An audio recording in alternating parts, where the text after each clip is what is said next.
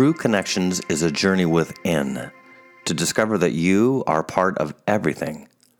Life can often feel disjointed, but you and I are actually connected to one another, to nature, to animals, and many other ways like your thoughts, intentions, dreams, even your imagination.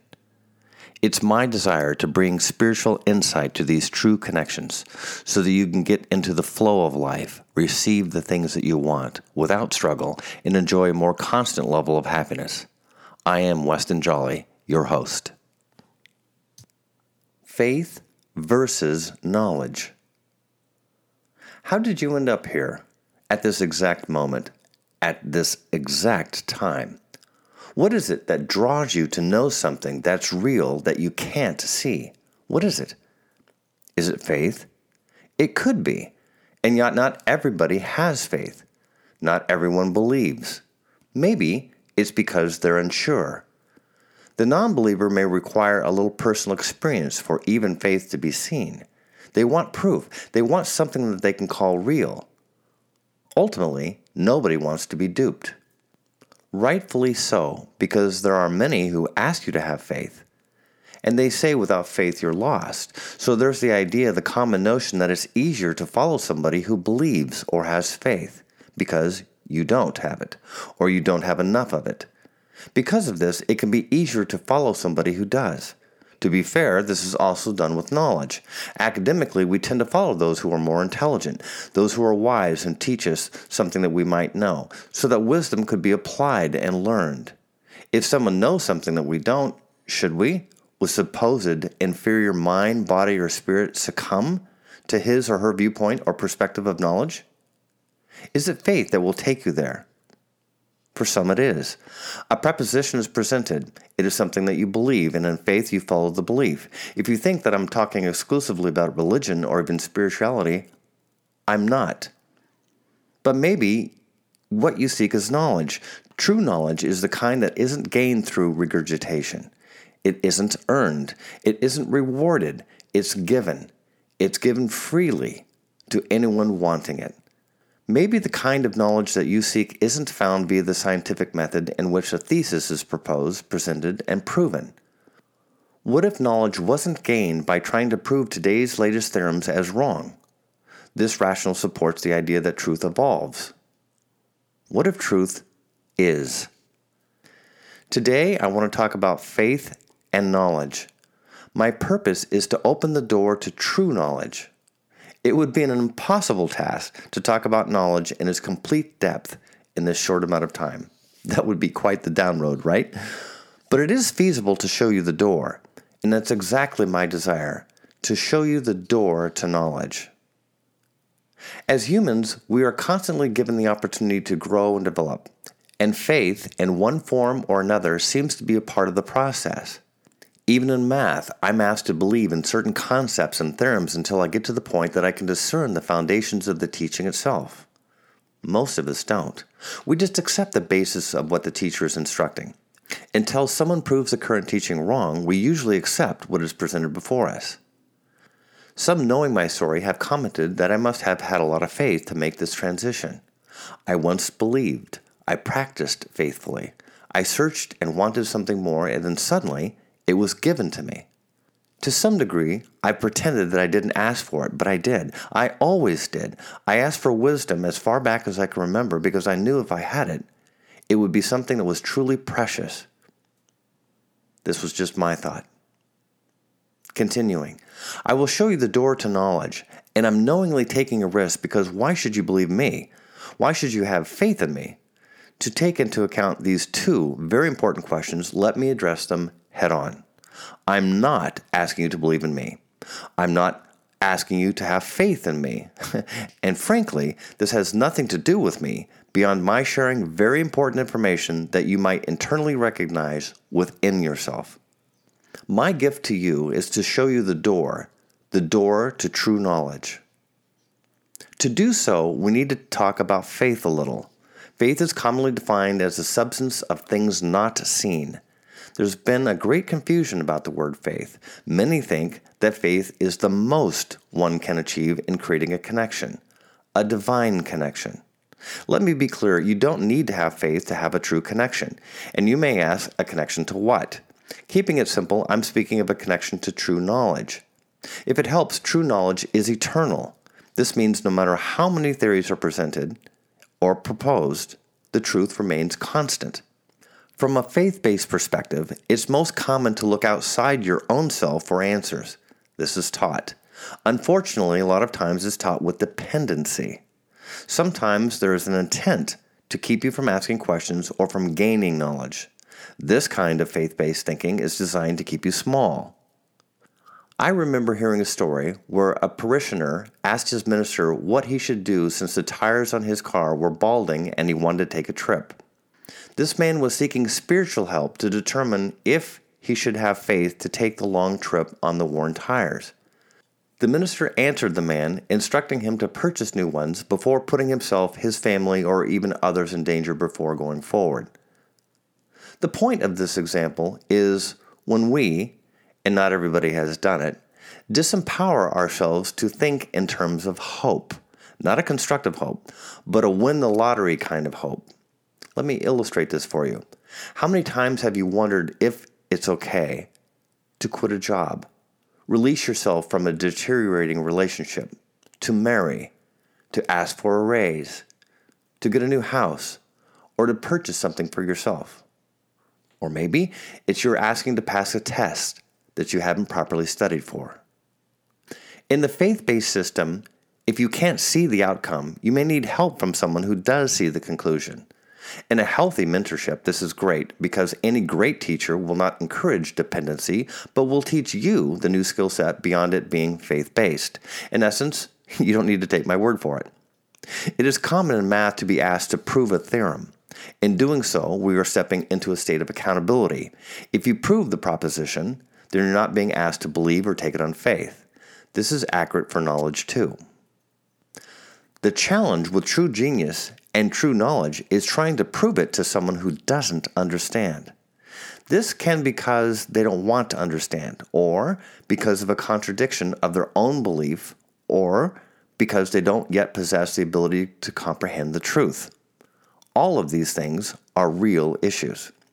This becomes even more difficult if you are the one who holds the contradictory beliefs and your mind doesn't yet have the capacity for the greatness that is before you. These are true issues. Yet knowledge is still knowledge, whether you comprehend it or not. The whole thing becomes quite complicated if you are the one who rejects the knowledge because of a pre-existing belief or that you don't understand. True to my word, I promised you the door to knowledge, and that's what you're approaching. But even as we get close, you have to address your beliefs because they are so directly connected with any faith that you might have. I candidly stated in True Connections with Weston Jolly, What Do You Believe? Episode 3, that all of your beliefs are an illusion. Does this mean that any faith that you might have is an illusion too? Not necessarily.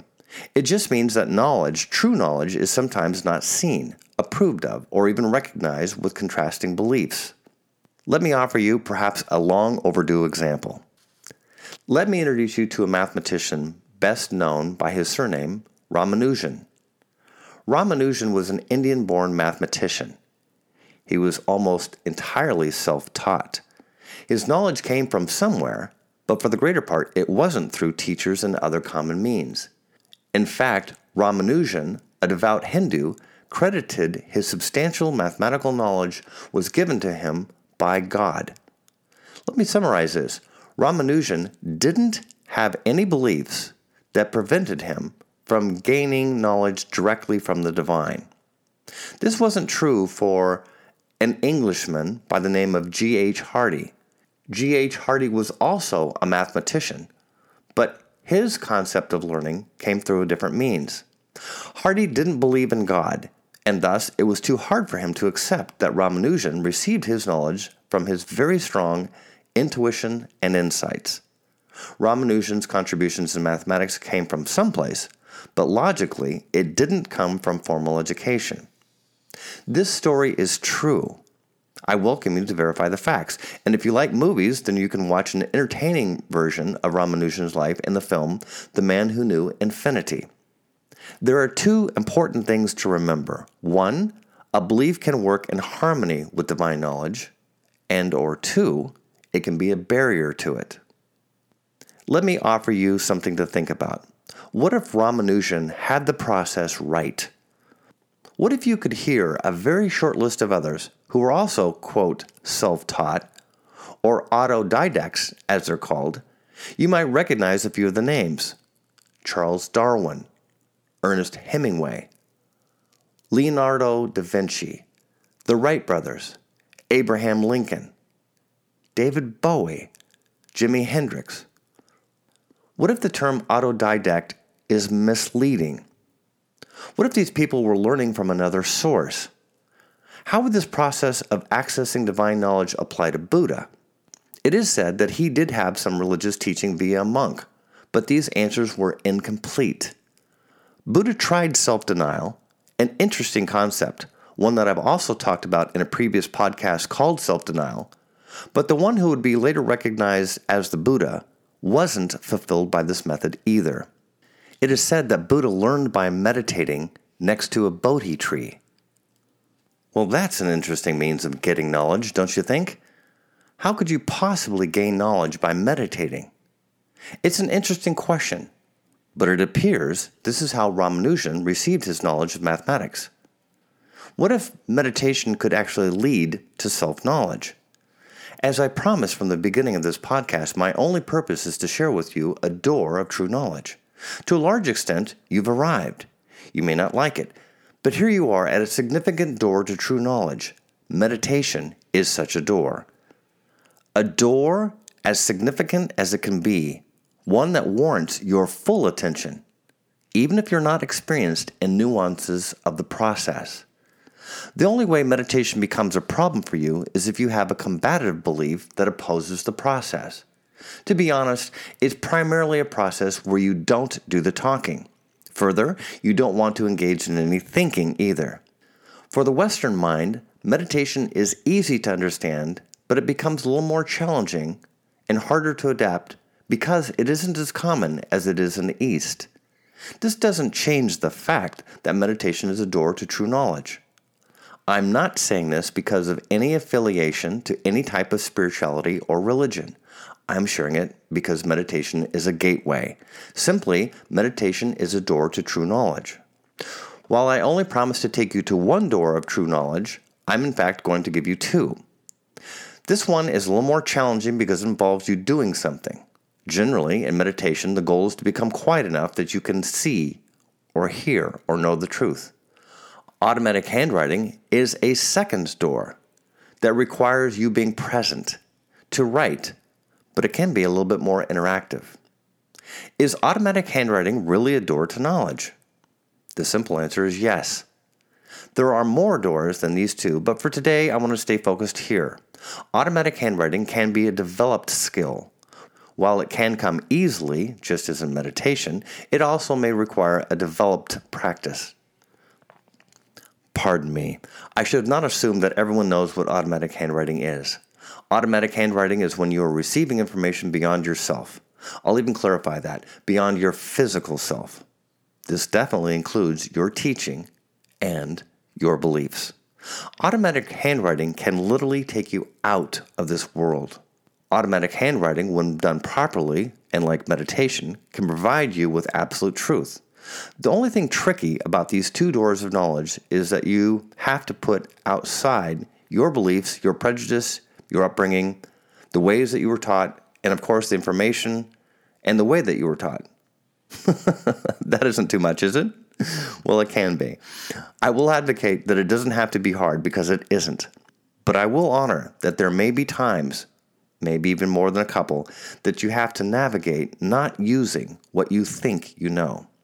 It's an old statement that it's pretty hard to teach somebody something new when they know it all. Automatic handwriting is a little different than meditation, but there are some striking similarities. When you're writing, the words can also act as a tangible mirror. In meditation, this happens without this tangible characteristic, which can be both an advantage and a disadvantage. When you write down what is being shared, you get to review the knowledge. The activity of writing can be very useful in feeling the information as it's received. When you listen to music, predominantly you're doing something else beyond the listening, with the exceptions of going to a concert or lying in bed with focused intention. Yoga is a way of moving the body, keeping it busy with focused breathing, which can also transmit information. Oh man, I've done it again. Now I've given you 3 doors to knowledge. Yoga is an old practice of moving the body to certain positions to help it to receive information. If it helps you to get it, think of moving an antenna for an old TV set with rabbit ears. You move the long metal rods in certain ways to improve the reception of your TV. Maybe you could think of yoga this way. You move your body in certain ways to release and increase certain things. I could be more tangible, but I won't for reasons of simplicity, to receive more. As you move your body, certain things can happen. Let me tell you that they can. Quickly, I was giving a 3-day retreat in Florida, and I asked one of our participants to lead the group with some yoga. We all walked down to the sand, and I was following the Kundalini yoga instructor like everybody else, and something happened. I was in a specific yoga pose, of which now I don't remember the name, but I could feel energy and information coming forward. In that moment, I wasn't leading. And I'm truthfully glad for that. But there was a transference of knowledge, truth, love that took place. Most of my experiences seem to be whereby I've stumbled upon door after door of knowledge. In summary today, we've talked about faith versus knowledge, how faith can be interpreted as hope, and how in some circumstances people are taught to be dependent upon someone with faith. Let me be clear, having hope and having faith are beautiful attributes of our spiritual and physical development. That said, knowledge is truly a different category. Today we've talked about 3 doors to opening yourself to true knowledge. First was meditation, formal meditation, where you quiet the mind with intention to access the wisdom of Source. Second, I mentioned automatic handwriting, being another door to knowledge. Automatic handwriting is an interactive process of you listening and capturing direct message from your higher self. Thirdly, yoga is a beautiful door, and like meditation, it has been around for thousands and thousands of years. Certainly, it's my hope that you'll formally play and knock on all 3 of these doors to knowledge. You may be surprised at the beauty, compassion, peace, and knowledge that you'll find. There's an adage that is appropriate to end on. Ask, and it will be given to you. Seek, and you will find. The wisdom and the knowledge that you seek is right before you.